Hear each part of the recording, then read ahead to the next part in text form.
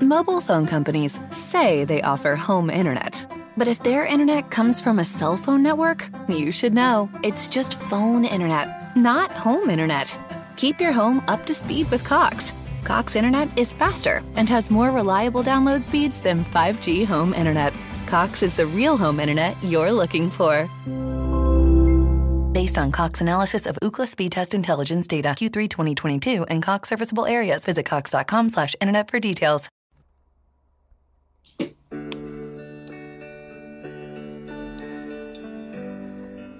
I can't stop playing this song, New York City.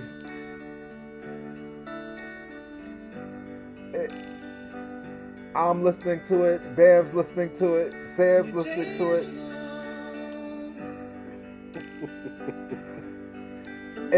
It's been a rough 2 days. Father's Day at that. But here we are. Here we are, New York City. The worst has happened.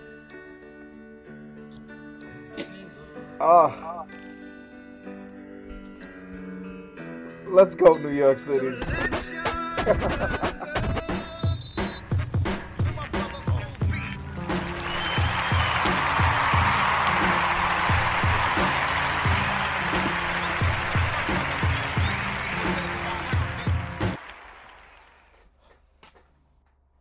Sam, my young friend. I thought I was over it. I joined a couple of long group chats with Nets fans only. I thought I was exercising the demons. Bam. Everybody hurts sometimes, Bam. But why does it seem like it's always me? You know, the other day, I didn't even realize I got so drunk after the game. I was looking through my old tweets, and I said, this is for all Brooklyn Nets fans, and I played the Lean On Me scene from the Mr. Clark movie. So how bummed was I by myself watching that scene, just needing to be uplifted, man. Sam, what are you doing to cope? I'm trying. What I've been doing is I'm rationalizing that the injuries themselves are just bad luck, because for me, the more I thought about Joe Harris and what could have been and what happens if they would have won this round and all that stuff, like, I honestly find the what ifs that are non-injury related to be too painful, and so I'm trying to live in the world of, like, the NBA gods just weren't on our side for this run, and it's it's clear whether you hate the Nets or you like the Nets, like, it's clear they were the most talented team and they probably would have won the title. So, like, it's hard for me to get too upset, because it's way worse when you feel like there's a major coaching blunder or even like a couple of plays that could have gone either way, which clearly not last night, but which clearly Game 7 had. Let's do this then. Let's do this, because I know where you're going. Yep. But I wanna make sure you land on the correct landing strip. Why did we lose Game 7? Go ahead, Sam. Go right into it. I know Bam is like a pit bull behind a steel fence. But hold on. Hold the hate and vitriol for a second, Bam. Sam, I felt this was where you were going. Tell us why we lost Game 7. I mean, look, I could do the simple answer that is just, tell the truth, Sam. Tell the truth, Sam. Why did we actually, living in the world of reality, why did we lose? We lost because everybody on the team except that sharpshooter from Virginia didn't step up, and he doesn't have a catastrophic choke job, and instead he has a normal choke job. The Nets are playing Atlanta right now. He needed to make 2 shots, not in one game, just one more shot in Game 3 and or Game 7, and we're winning and we're off to winning a championship. Bam, why'd we lose Game 7? Well, we lost Game 7 maybe because of Joe Harris, but we lost the series because of health. Yep. That's True. the bottom line, and that's my story, and I'm sticking to it. And that's what makes this sadder for me, because there's no like anger for me to direct at anybody. I'm not as angry at Joe Harris as everybody else. I think that's missing the forest for the trees, if that's how you say that, Sam. But I think you know what I'm trying to say. No, definitely. It's the health, man. It's the health that should not have been a competitive series. But we lost 4 of the last 5 games, 3 out of the last 4, and we lost them because we weren't healthy enough talent-wise to compete. It took Durant having Herculean performances to keep us in games at home. Right. That's really all there is to it. But isn't that what he's supposed to do? Isn't that what he's supposed? Like we signed up for the Herculean performances. Like I feel like that's what he was supposed to do, and he did it. I disagree. I don't think we did sign up for that. We signed up for 3 players to dominate. We didn't put all our eggs in one guy's basket. You go out and you trade for the 3rd star, thinking that's your insurance, and we lost both our insurance policies. Every time shit lapsed. Every time I bitch, moan, and complain about ever, not doing this trade, or not doing the things that landed these guys, my fear was always health. It was always health at their age. And how big of a window do we really have? Because the first year of Kevin Durant, we basically threw it away. We forfeited the first year, not for any of our own fault, but so we knew we were going to eat that year. Now we have to have this year where we're not healthy. It's weird. It's COVID. I think with the training camp and them getting their hands on Harden earlier, I'm thinking maybe they could get him healthy.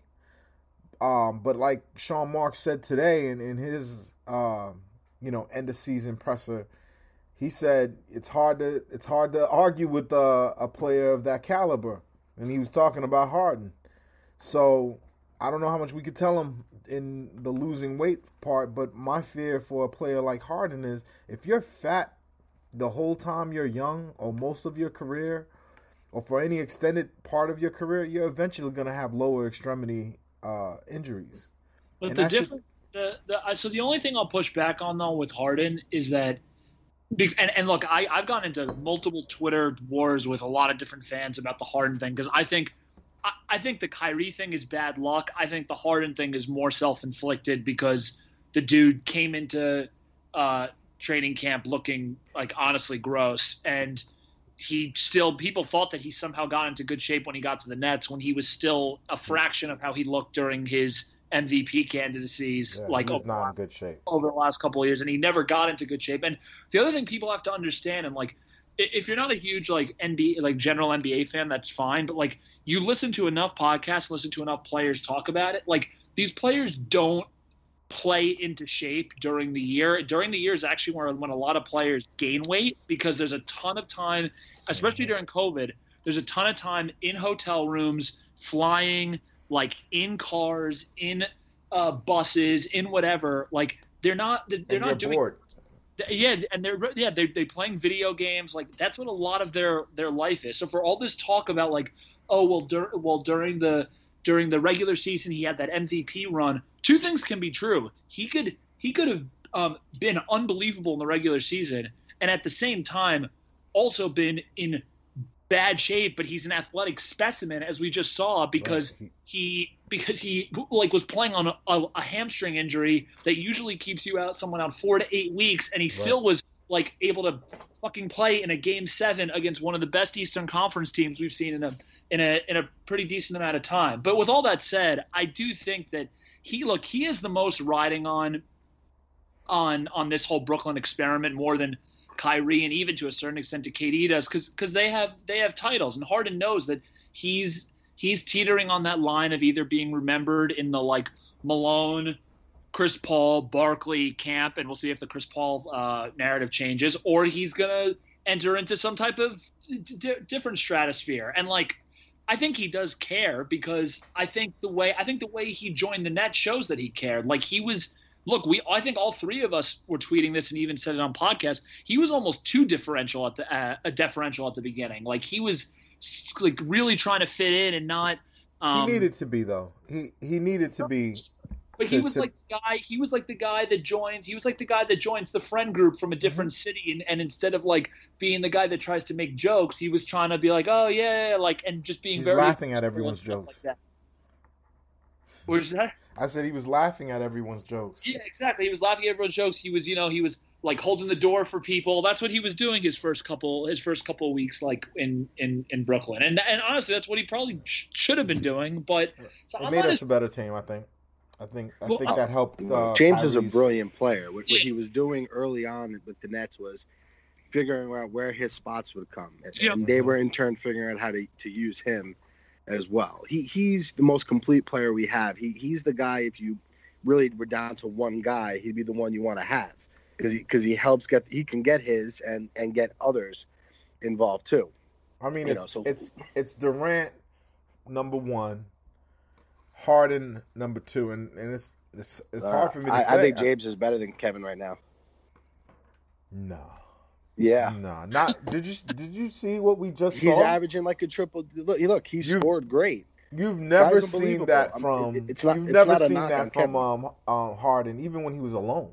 You've never seen him do. They dominate what in different KD ways. Did. They dominate in different ways. He would have 30 points, 13 assists, and 9 rebounds. But that's exactly what KD did have. KD had 49 points. Well, yeah, 16. Some kind of mad number of rebounds, and he had a triple double.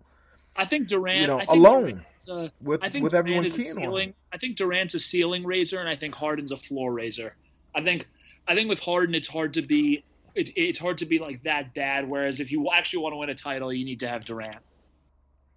Well, look, they need them both. So we're kind of splitting hairs. They clearly look. I mean, I think we can all agree that those two, even if you had just those two, you're winning a title, because we thought they were winning a title with just KD and Kyrie. So, like, going forward, I think they need all three. I don't know how they just go ahead and just forego the regular season, or they just use the regular season to try stuff, which they basically did this year.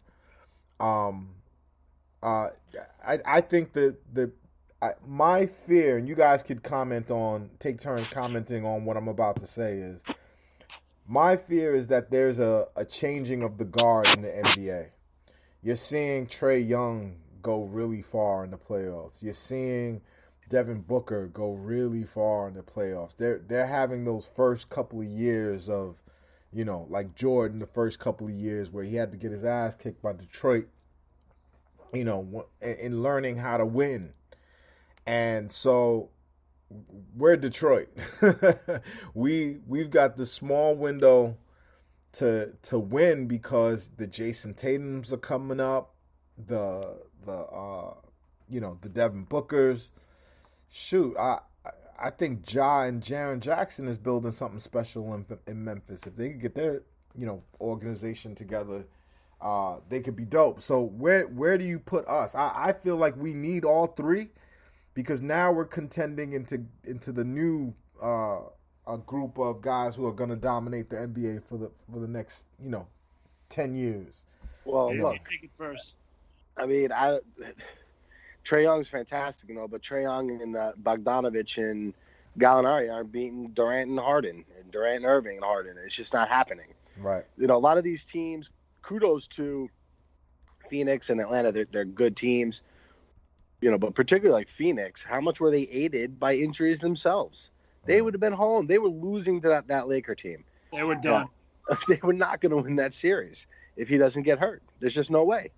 And so, yeah, they're a good team. But like opening night next year, every player in the NBA is healthy. The Nets are going to be the odds-on favorites in Vegas to win the title. Yeah, I think there's two ways of looking at it. you can either look at it in a more pessimistic way, which is like in whenever you have the changing of the guard, usually it happens with injuries. It's not just that the players get worse. Or you can view it the way that I kind of do, which is like, if you were going to play out the playoffs 100 times, the Nets basically got like the 98th like percentile like bad luck. Like, I mean, more or less. Like, it happened. It couldn't have happened at a worse time. Both the injuries happened during the playoffs.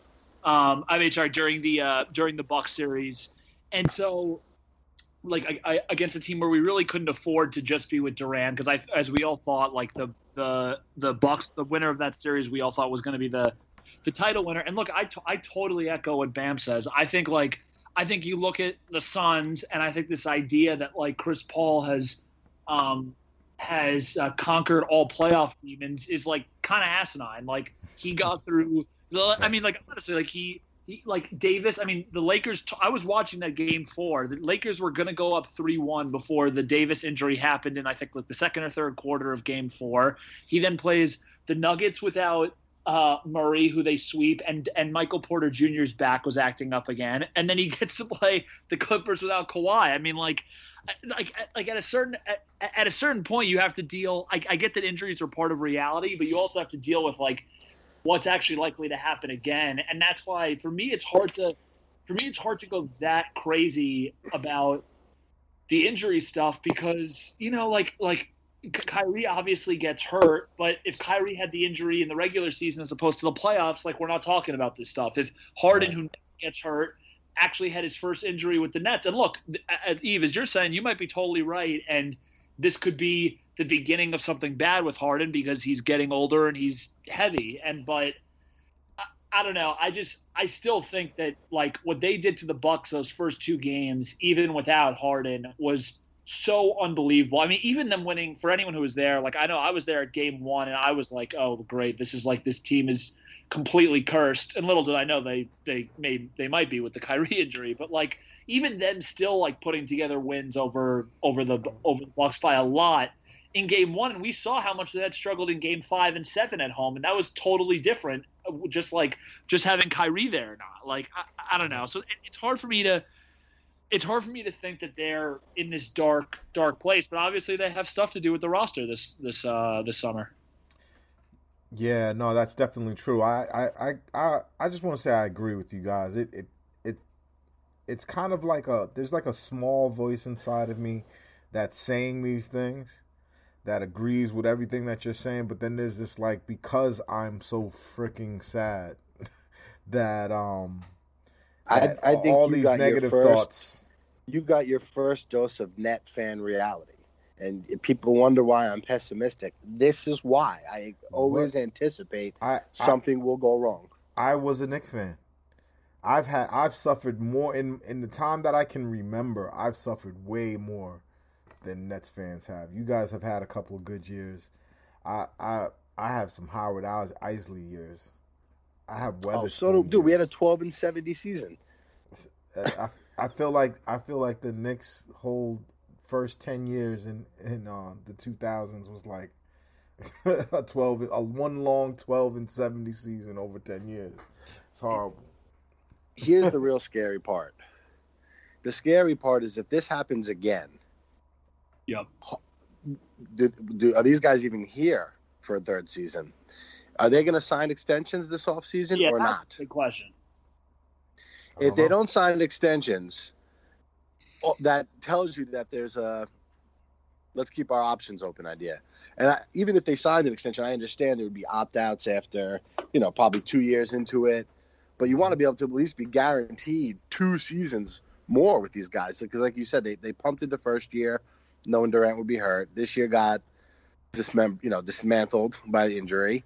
Mm-hmm. If it happens again, it could be over and done with as quick as it began. Look, if they don't, if they don't sign extensions with them this summer, then there's also way bigger issues than not only like them winning. That would basically tell me that there's something within the organization that's not as awesome as what's been being told, because I mean, to be honest, the three of them are not spring chickens. They're not old, but they're not fucking young. And so Sean Marks didn't seem positive. He didn't seem confident today. It was very weird. He went in the press conference. He was like, he was asked about this, and Sean Marks' response was, "Well, we're committed to them," almost as if he was trying to say, "Well, we're not sure if they're committed to us." You know, I mean, you have to assume these conversations have happened already, in some way, shape, or form, right? These guys are integral parts of the organization. They're not your average employee and your average player who shows up to practice, does their job, and goes home. They're discussing organizational decisions with them in mind. So you have to think that conversation has come up. I'm assuming before he traded for James, they, gauged his interest in how long do you expect to be here? What are you thinking long term for your career? Because if he was like, well, I'm going to just come here for 2 years, I'm going to go finish my career somewhere else, that's a different story. These are things we're just not privy to. Yeah, I mean, I don't see the. I personally think that they're all gonna. I think they're all gonna be here for more than at least like 1 year, whether they start doing 1-and-1s or whatever. But I mean, look, you're talking about three guys who obviously have made a lot of money and obviously are probably good enough to, or pretty close to being good enough to like still get hurt and still get some type of deal. But I mean, but I don't know. I mean, like you look at, let's just go like player by player. You look at Durant, like he moved all his offices here. His like 35 Ventures office is like legitimately 3 blocks away from where I live, and obviously his like right hand man manager is from New York, and it seems like he wants to be here and post up here. Kyrie I know that Kyrie's not one for keeping all of his promises, but Kyrie has basically said as much as he can about how this is home, and Harden seems like he wants to play with the two of them for a while, and that they're getting along. So it's hard for me to think that they're not signing. Obviously, I'm a neurotic Net fan, so I'm gonna be nervous about them until the ink is completely dry. But I don't know. I would legitimately be in a league where it's hard to be shocked. I would be pretty surprised if the three of them aren't signed up for at least another 2 years, including next year, if not 3 or 4. Yeah, I'm not gonna enjoy basketball until they win a championship, or if they leave or whatever. It's just gonna be nerve-wracking because everything is gonna, we're gonna be looking at these guys like ticking time bombs. But I don't look at it like that. I think I really don't. I think all their games will age well. Maybe besides Kyrie. I don't know. But even if Kyrie becomes, I agree. But I think even if first of all, Kyrie was in the best shape of his life this year. Like, there's no doubt in my mind. Like, he was. Like, you look at pictures of him. I was watching that video of KD doing like those moves at the Olympic camp, and you look at Kyrie, and like his face was rounder, and he was like kind of like a bigger dude. Like, he was in phenomenal. He doesn't eat meat anymore. Yeah, he was in. He's a vegan. He doesn't even get eggs protein, or fish. Durant was clearly like, from like honestly, it felt like from a cardio standpoint, like Durant playing like 50 minutes or like back to back games was not something that he was doing ever. Like, yeah. So I don't know. I mean, the thing, like, I try not to be a prisoner of the moment, because I think in sports it's really hard not to do that. And like the way that I just feel about the season is like, even if every team was healthy, I think they're getting through the East with ease, and like maybe they would have run into some trouble with the Lakers, but like if they make it to the finals and lose, or even win a title, none of us are nervous at all about them leaving. And I think Durant and Harden and Irving, like they don't have anyone to blame, or like a coaching decision, or like even the Joe Harris thing. Like, at the end of the day, they all know that like if Harden and Kyrie stay healthy, they're probably good. Like, this wasn't like some roster failure by Marks. Like, a lot of the guys that they brought in were people that they themselves wanted. Like, that's what people are like. Oh, they traded all their depth away. Like, great. So like Atlanta has depth, but Take Trae Young off the team. Not even two guys. Just take Trae Young off the team. Tell me how that depth does. Right. That's my exact point. Is like, so if you're like, I think KD and Kyrie and Harden are all pretty rational, and my point is just what was on the roster that could have been on the roster that Marks really made a swing. I think LaMarcus Aldridge. Mute your phone, whoever that was. I think Sean Marks sees clearly that there needs to be changes, right? He said there will be changes. What does that mean? What kind of changes are they going to make? This goes into my exact point that I said to you a bunch of times, which is that, and I got into arguments with a ton of people, which was that the Nets are beyond capped out, and so if they know. And they must be talking to him because he's a Rock Nation client and whatnot. If they know that Dinwiddie wanted his own team and wants to go to fucking Detroit or Chicago or Sacramento or whoever it is, then it was malpractice for them to not trade him, because that was an asset and a spot where they could have matched salaries and gotten another guy, another handler. So like if Dinwiddie leaves and they get nothing for him, that's a big miss because that you can't. The worst thing you can do in this league is lose assets for nothing. That cannot happen. Yeah, I have to agree. I mean, you want to give Marks a pass for everything because he's built a super team, and we appreciate him. But that he would be fumbling the bag if we get nothing for Dinwiddie. Well, look, if the Kelly Oubre thing was real, I mean, that's shocking that they would turn that down under these circumstances.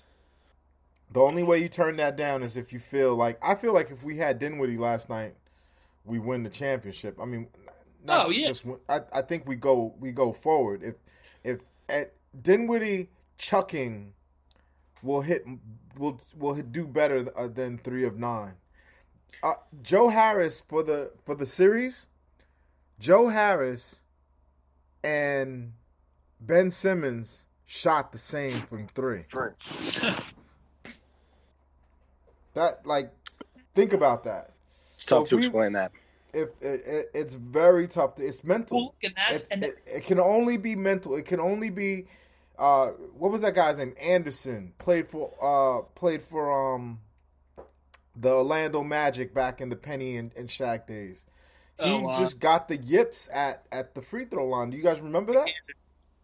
Nick Anderson, yes. Do you remember that, Bam? I don't remember him getting the yips, but I was like 8 or 9 years old when he was playing. Oh, man. Look, dude was a shooter. More scorer than shooter, but, one of those, mid-90s shooters and scorers. And he got the he yips. was like he was the same player as Hersey Hawkins. A little bit more like modern than Hersey Hawkins. Like he was like, I'm having a hard time like a smaller Tim Thomas type of thing. He was athletic, but he could shoot. Just a different era, man. Like players are just so different now. You don't have he could not play in today's NBA. The Joe Harris thing to me is interesting because I actually think we're hitting on a point that I think a lot of places haven't talked about, which is that, look, I've already done my spiel about how I think it's like what was so frustrating about the Joe Harris thing was that every single guy on the team you really felt like stepped up to the plate and had like at least a pretty good series, or even if they didn't have a great series, it was because they were hurt, with like the Jeff Green thing or the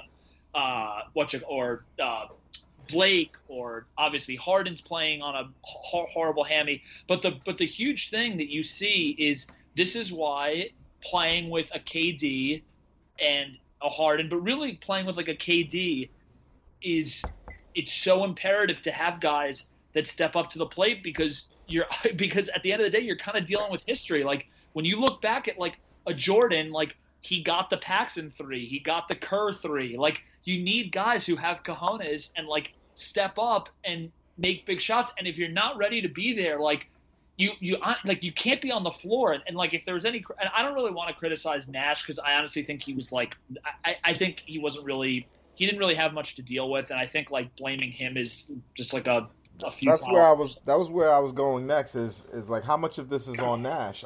Bam, you're the Nash killer. How Well, much of this is on him? his handling of Game 3. How many times did I say, they would blow late game leads. They had bad execution down the stretch in a lot of games. In a lot of games that they won, they bumbled their way to the finish. And I said those are the kind of things that can come back, and you lose that game in the playoffs, and it changes a series. And the only thing I'll kill him for is Game 3. But even in Game 3, like I'm beating up on Joe Harris because he deserves it.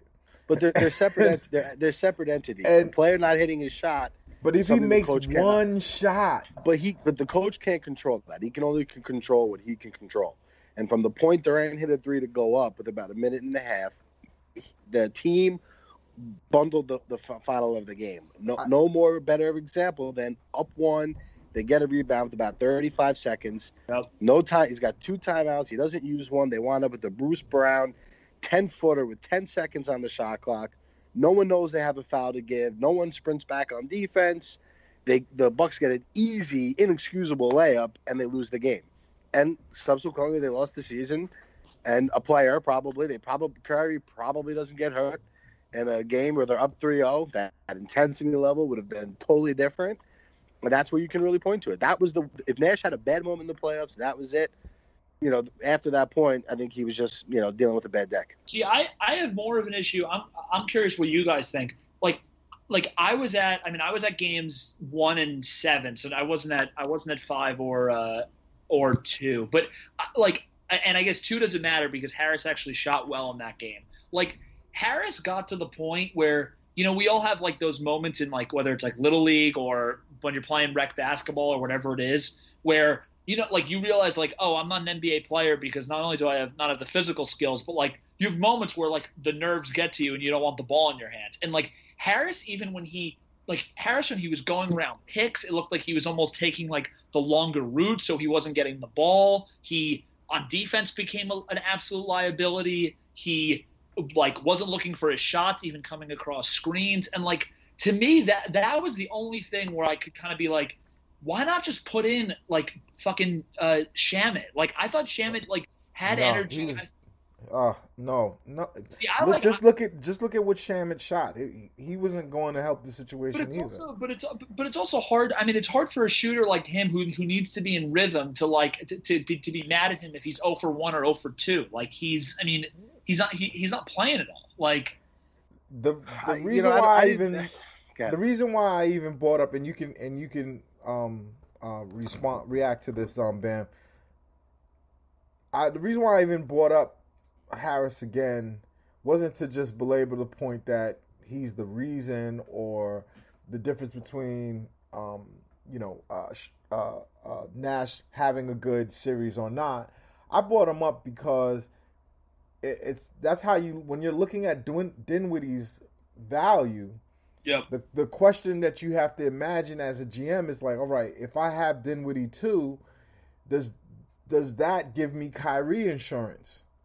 Like they had a hell of a time, and they will have a hell of a time looking for another point guard to give them Kyrie insurance. Like the Nets' bad luck just isn't just losing Kyrie; it's losing Dinwiddie and Kyrie.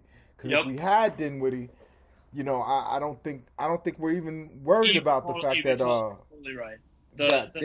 That's the biggest Dinwiddie thing is that he's harder than Kyrie insurance, and he's skilled enough that he can be your first or second leading scorer on a mediocre to bad team, and if they had him, they're probably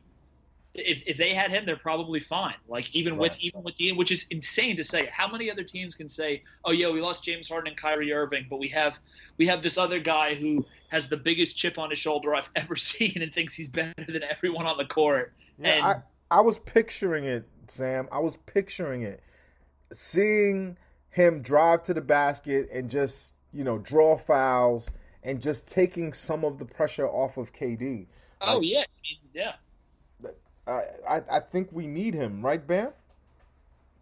I mean, look, he's not coming back. I don't think he wants to be here anymore. I don't think he's interested in being a third ball handler. and I can't say that I blame him for that.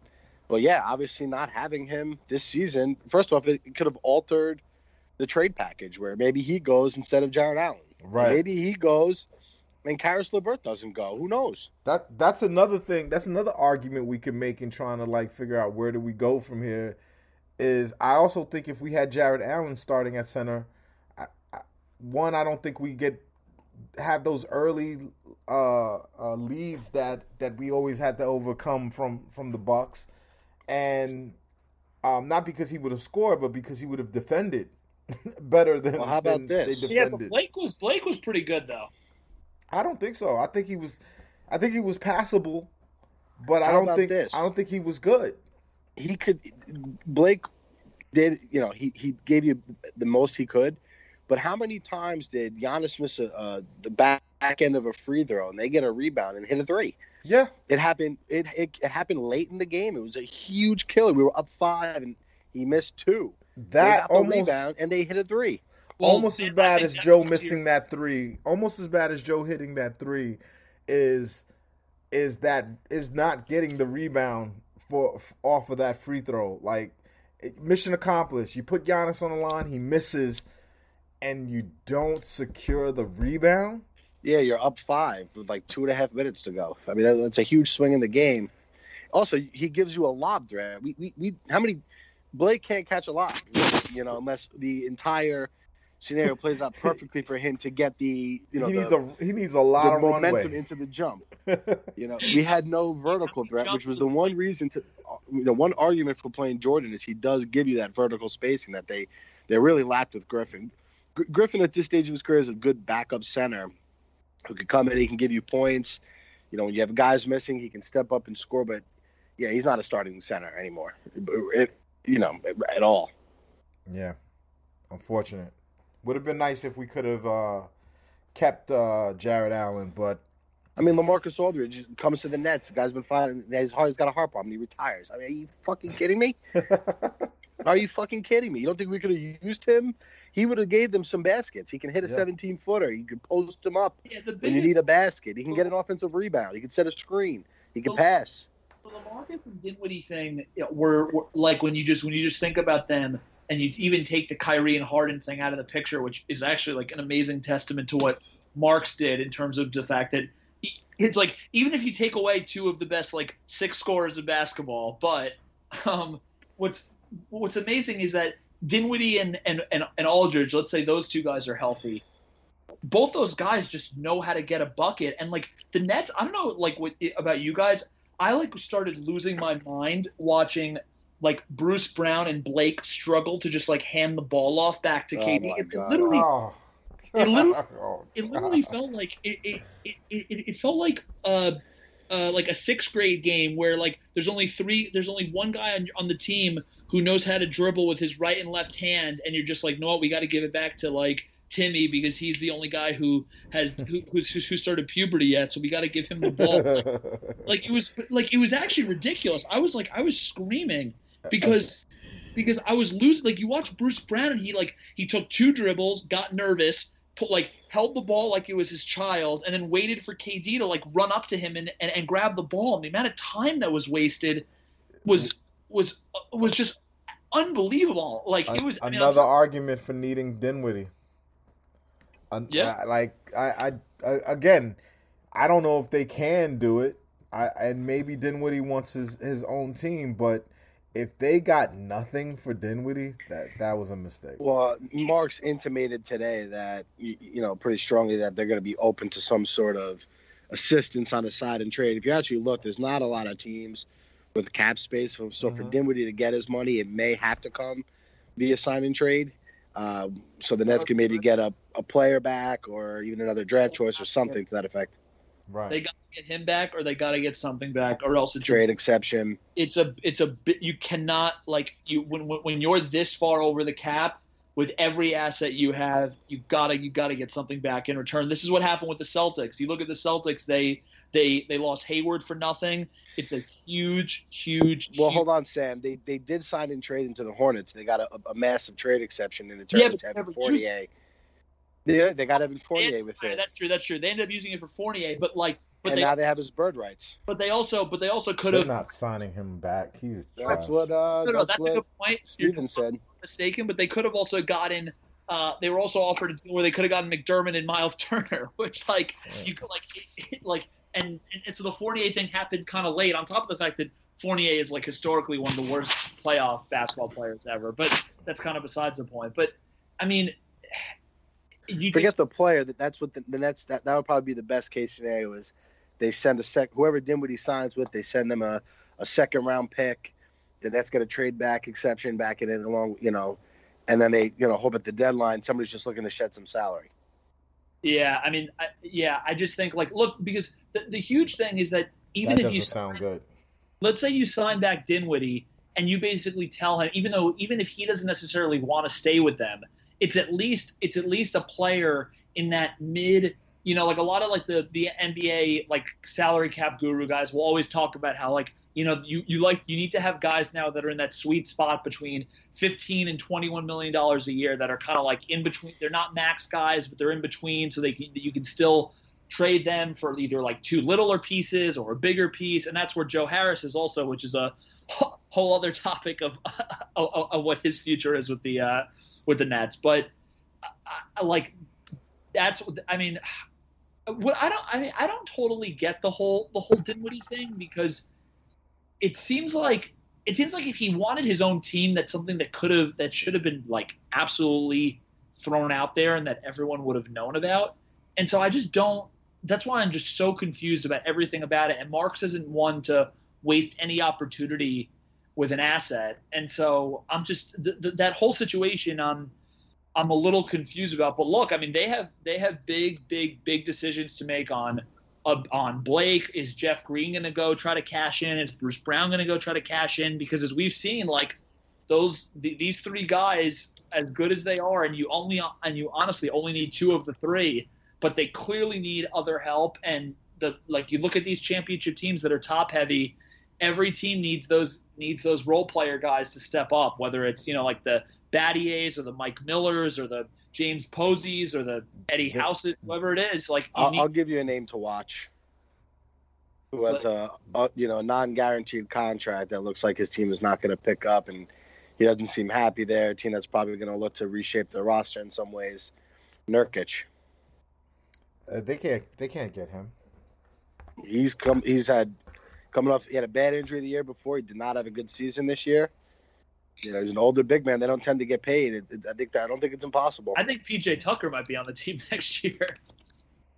Well, PJ Tucker, yeah, he'd be a guy that gets a minimum or a taxpayer mid-level, something like that. Look, they're definitely gonna have players. I think JJ might be on the team this coming year. No interest in that. Yeah, I don't know. Right, I think he's shot. I don't know what the interest is in him, but I think there's definitely going to be guys that are out there and that are going to want to play for the Nets or for Nash, whoever it is. But I'm right now. I'm honestly a little concerned because Eve went from being the most positive person in the five boroughs, and now I'm wondering what his pulse is. I'm not happy. I don't think I'm going to be right. To be happy about. I don't think I'm going to be right until I see them winning games again. And like I said, I'm worried about the future of the team. I realize from this playoffs that they need more. They need more horses. No, they don't. They need their horses that they have. But they need a backup to their horses. They don't even have they don't have a backup center, and they don't have a backup center. Well, look, and they don't have a backup point guard. Well, the backup center will be Nick Claxton. Yeah. Right. For the regular season, and then they're going to have to find a starter. Even a guy like Alex Len would help immensely. Just a big body that can catch and finish down there. Yep, I agree. I think they got a little cute, I think, with the roster in that they probably thought we're I can't even say they probably got cute because as Bam said, the unluckiness with the roster is also not Marks' fault. The Aldridge thing would have been would have been huge. Obviously, the Dinwiddie thing. I think not signing PJ Tucker was a mistake. I wasn't looking at PJ Tucker, but I feel like they could have gotten PJ Tucker, and not getting him was a mistake. Well, let's say they signed Aldridge and Tucker, and then they lose Aldridge. You don't have Griffin. Now you're fucked at the 5. You don't think he was looking at the 5 position like, I have nothing there. I'm going to sign 2 guys capable of playing the 5. That's what I need. And if those guys stay healthy, I think they make a better impact for the Nets than Tucker does. I have a non-personnel thing that I actually think is actually the thing that I'm the most nervous about, and I know that Bam will probably agree with me on this. There's also the elephant in the room of Udoka, Vaughn, and D'Antoni are all up for 3 different jobs, and like I think those guys like were coaching the team as much as Nash was, and like that's going to be a big change. I mean, I know they'll be able to get whatever assistance they want because it's a coveted job, and as you can see, like it's clearly become a feeder to get a head coaching position. But those 3 guys definitely meant a ton to that team this year, and I'd be shocked if more than one of them got a job. You think you'd be shocked if more than one of them got a job? Yeah, I think 2 of them are getting a job. I think Vaughn has no shot. I think Udoka. My prediction is I think Udoka might get the Celtics job, and I think D'Antoni is gonna. I think D'Antoni's definitely gonna be flirting around a lot of these places. Yeah, D'Antoni might get Portland.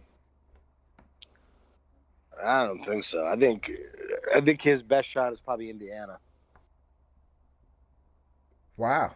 Because if I'm Portland, I'm not hiring a guy that's had a history of falling short. Well, look, the Milwaukee position also may be open if they lose to the Bucks. And honestly, even if they and Carlisle's out there too. Don't forget, like he's getting a job if he wants one.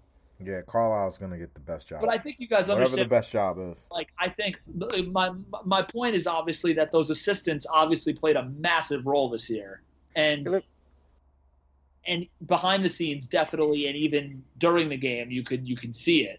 And so and like who knows how much of a voice Nash is, or whether Nash is more like Nash might just be more of like a CEO type. You know, he's great with the media. He knows how to handle like the big issues with players. But you know, like this is also a team where when you're trying to win a title, everything's got to be perfect. He's the perfect startup founder. You want the guy that smiles and the investors like him, and you know he doesn't really do anything, but he raises tons of investment dollars, and he's a good face for the corporation and the media. And then behind the scenes, there's a great tech CTO, there's a great marketing officer, and there's a great chief financial officer that all would be horrible as CEO, but is Becky Hammond gonna get a job? Yeah, I think she is. I don't think she is. No, why not? Because I think it's the type of I think she's going to get to the finals of all these things, and everyone's going to be like, "Oh, she got so close," and then she won't get it. I think she has as an NBA, like I think the NBA ownerships would right now. People are kind of like, there's a lot of teams that have mailed it in that said we don't have talent nowhere near this talent. Here's an issue with hiring Becky Hammond, the first female coach. Your leash with her, if things aren't going well, if it's quick, you could be criticized. If she's just like a disaster, you know, like the players aren't. First off, you'd have to probably run it by your stars. It's a sexist thing, but it's a sexist world. Are you comfortable being coached by a female?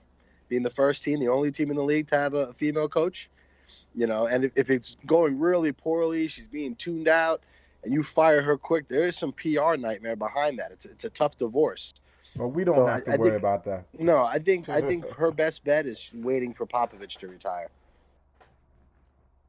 Possible. I think she goes to like a team that doesn't have any stakes. I mean, I'm sorry, but if you're looking at a tank, and if she you're goes the there Pelicans, and wows them. If you're the Pelicans, who are like, I'm hearing they're talking about hiring Teresa Weatherspoon.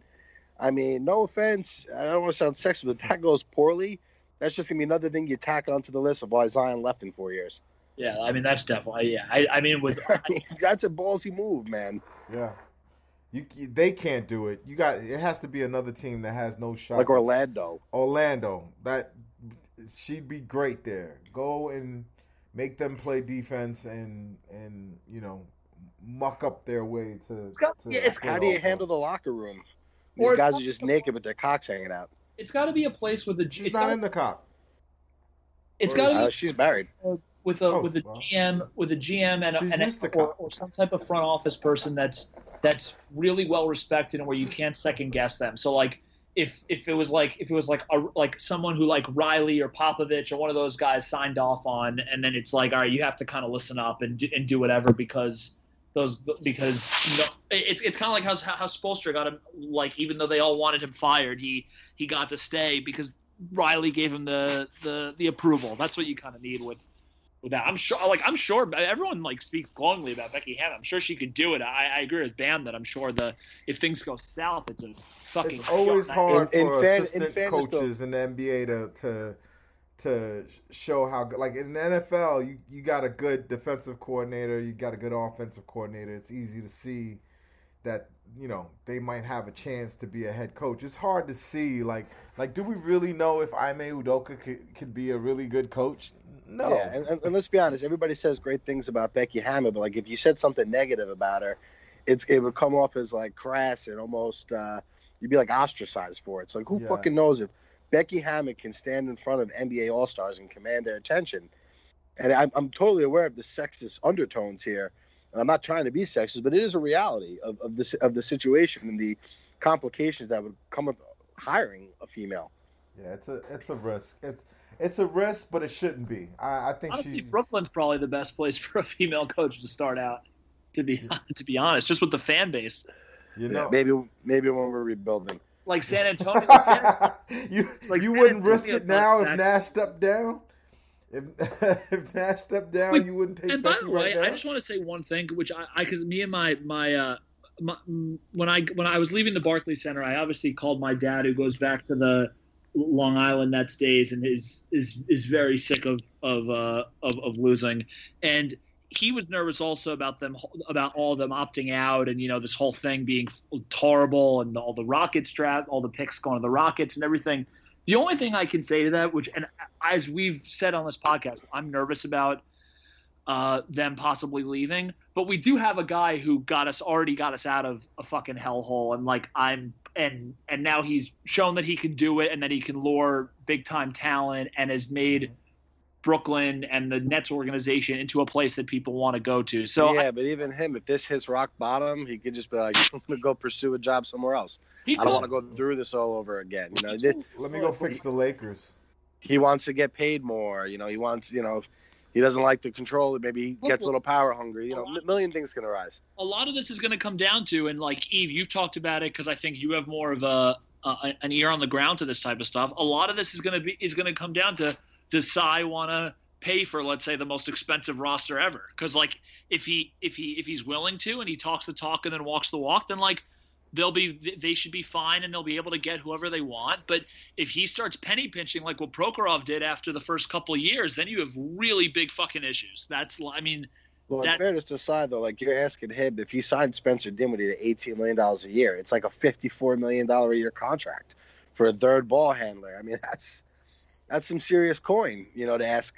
These guys don't become rich by being, wild with their money. That is 1/1000th of 1/8 of his of his wealth. He's insanely rich, and he's gotten richer. And this asset that is the Brooklyn Nets, I always try to say that, like, for him is the team becoming worth more. And since he paid $2.2 billion for the team and the building is worth more. The property value has gone up. The fact that they keep winning, the value of the team goes more. Like, it's not going to go to $3 billion. Like, it's probably somewhere in the 2.6, 2.7 billion. But you got these other teams that's selling for close to that number, and they're not in New York. So his investment is. I'm not saying he can't afford it, but like Amazon can afford to pay its workers more, and they don't. Like these rich guys, right? But that's look at it very pragmatically. But you're talking about MBAs who are making decisions down the line for line items that they're responsible for. Like their KPI or numbers they're supposed to hit is like, how do we make this whole thing cheaper? So it's not like it's any sweat off of Jeff Bezos' balls. He doesn't care. He's got $217 billion. He doesn't care. If it's just the principle of capitalism that they're trying to keep up with. But this is a toy. This is and stuff too, right? Yeah, this is a billionaire's toy, right? Well, look, it's not my money. Fuck him. I want pay it, you asshole. But I don't think it's gonna happen. Yeah, I'm not sure. I don't think Marks wants to be, hamstrung. He likes some kind of thing, but they have very little ways to get talent. And we talked about Spencer Dinwiddie way too long. Let's close this out and saying, give everybody something to feel good about the Brooklyn Nets. Well, I'll say that it's a short off season. We won't have to wait long to see them back on the floor. October is right around the corner. The summer always goes fast. Football starts in really in August because of the training camp and the preseason games. It'll divert your attention and lead us right back up to October, and we'll be the favorites again. That's that. As hard as this feels, we will be the favorites, barring another injury set on opening night when the season opens, and we'll be the heavy favorites in the East, and we'll be heavy favorites for the title. That's true. You can't deny that. Sam, give us something to be positive as a Brooklyn Net fan. So I got a couple things. One, as both of you probably know, and I know we did a pod last summer where we actually had a bunch of different big time Nets fans on this. I'm a big draft nerd. I haven't done my big scouting yet, which I usually do and spend a lot of time watching the tape and all that shit. The Nets have, I think, three second round picks, two of which are decent, and I think they also have their own, the 27th pick. I think they'll probably, Marks has moved picks every single year, and this year may not be any different, but I think they could probably use some athleticism and talent. So I'm interested to see if he packages some stuff and tries to move up maybe a little bit in the first round, or does he try to move up, package some of the two later picks in the second round to move up? Because I always think, I think Marks has proven he can find talent and in all different places. Even I think the little bit we saw of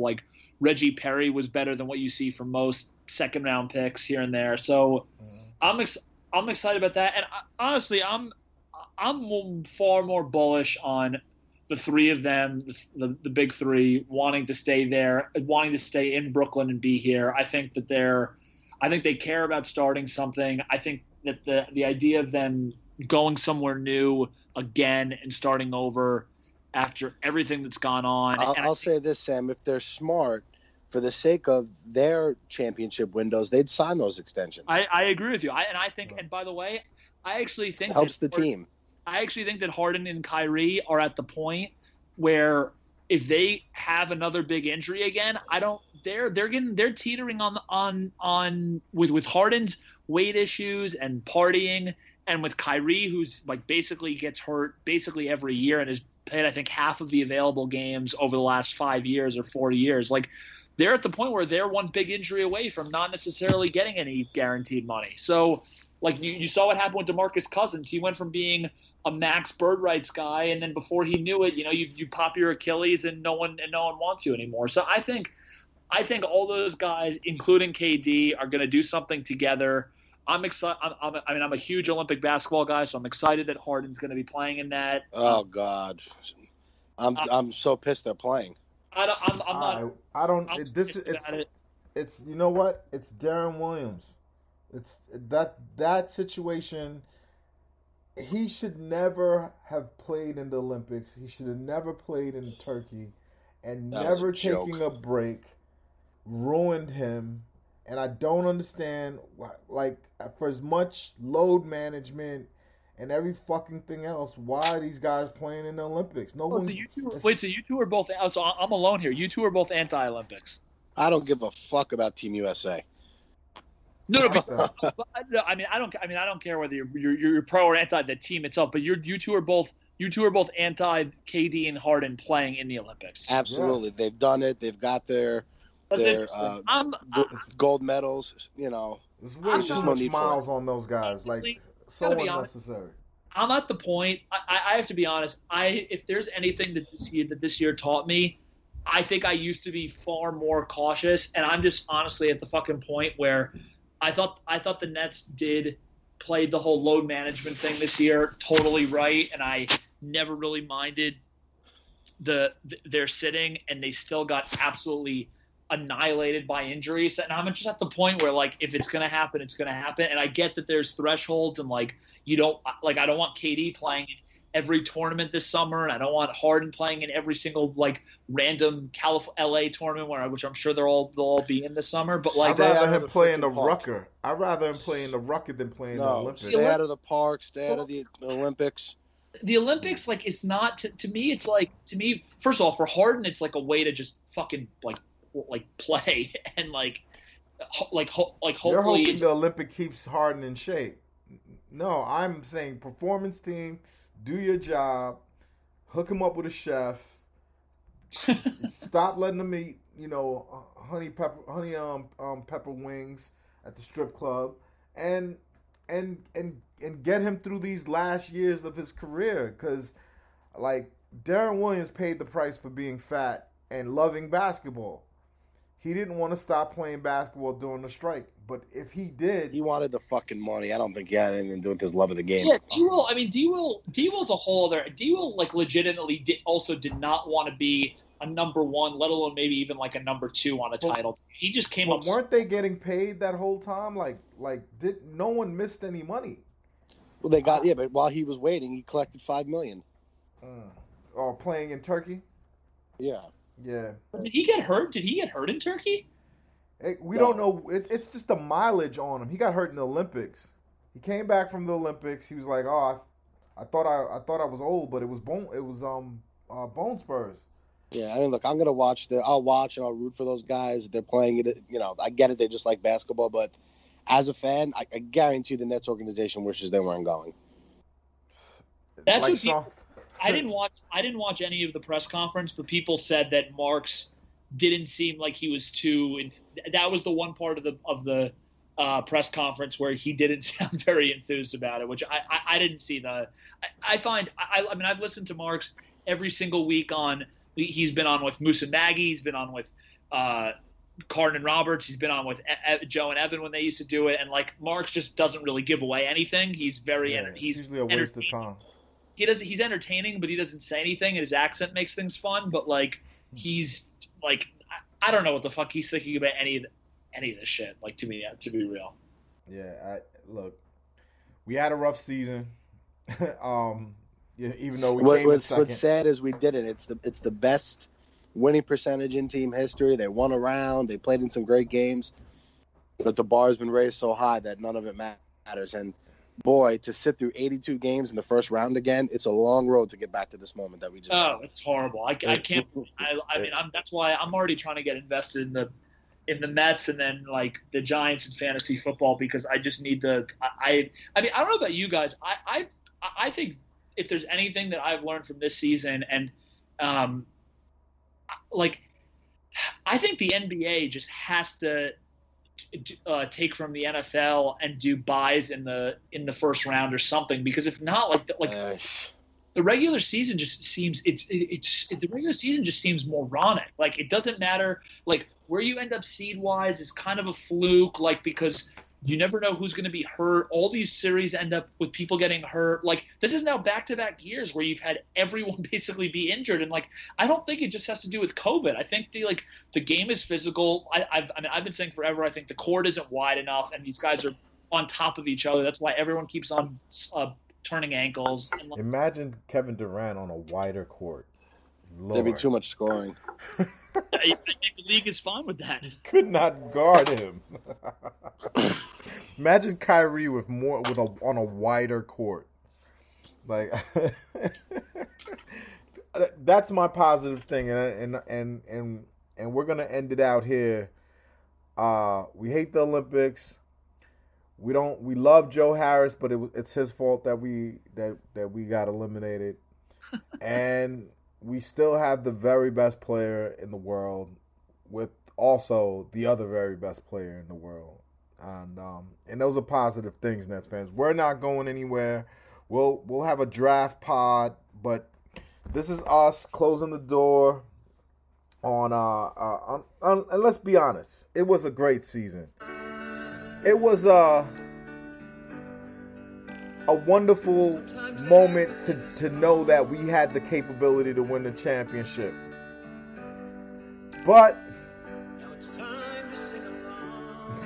everybody hurts sometimes. Exactly. And we're the front office pod. I'm at Eve Darbouz. That's at Samuel Lachow and at Pass First 11. My guy Bam. We're not going anywhere. We're gonna hurt for a little while, but we're coming back. And we out, everybody. Go Nets.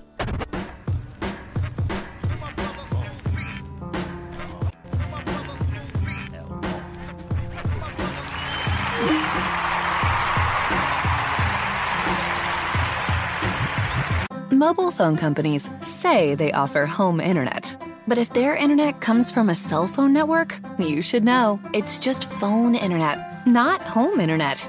Keep your home up to speed with Cox. Cox internet is faster and has more reliable download speeds than 5G home internet. Cox is the real home internet you're looking for. Based on Cox analysis of Ookla speed test intelligence data Q3 2022 and Cox serviceable areas, visit cox.com/internet for details.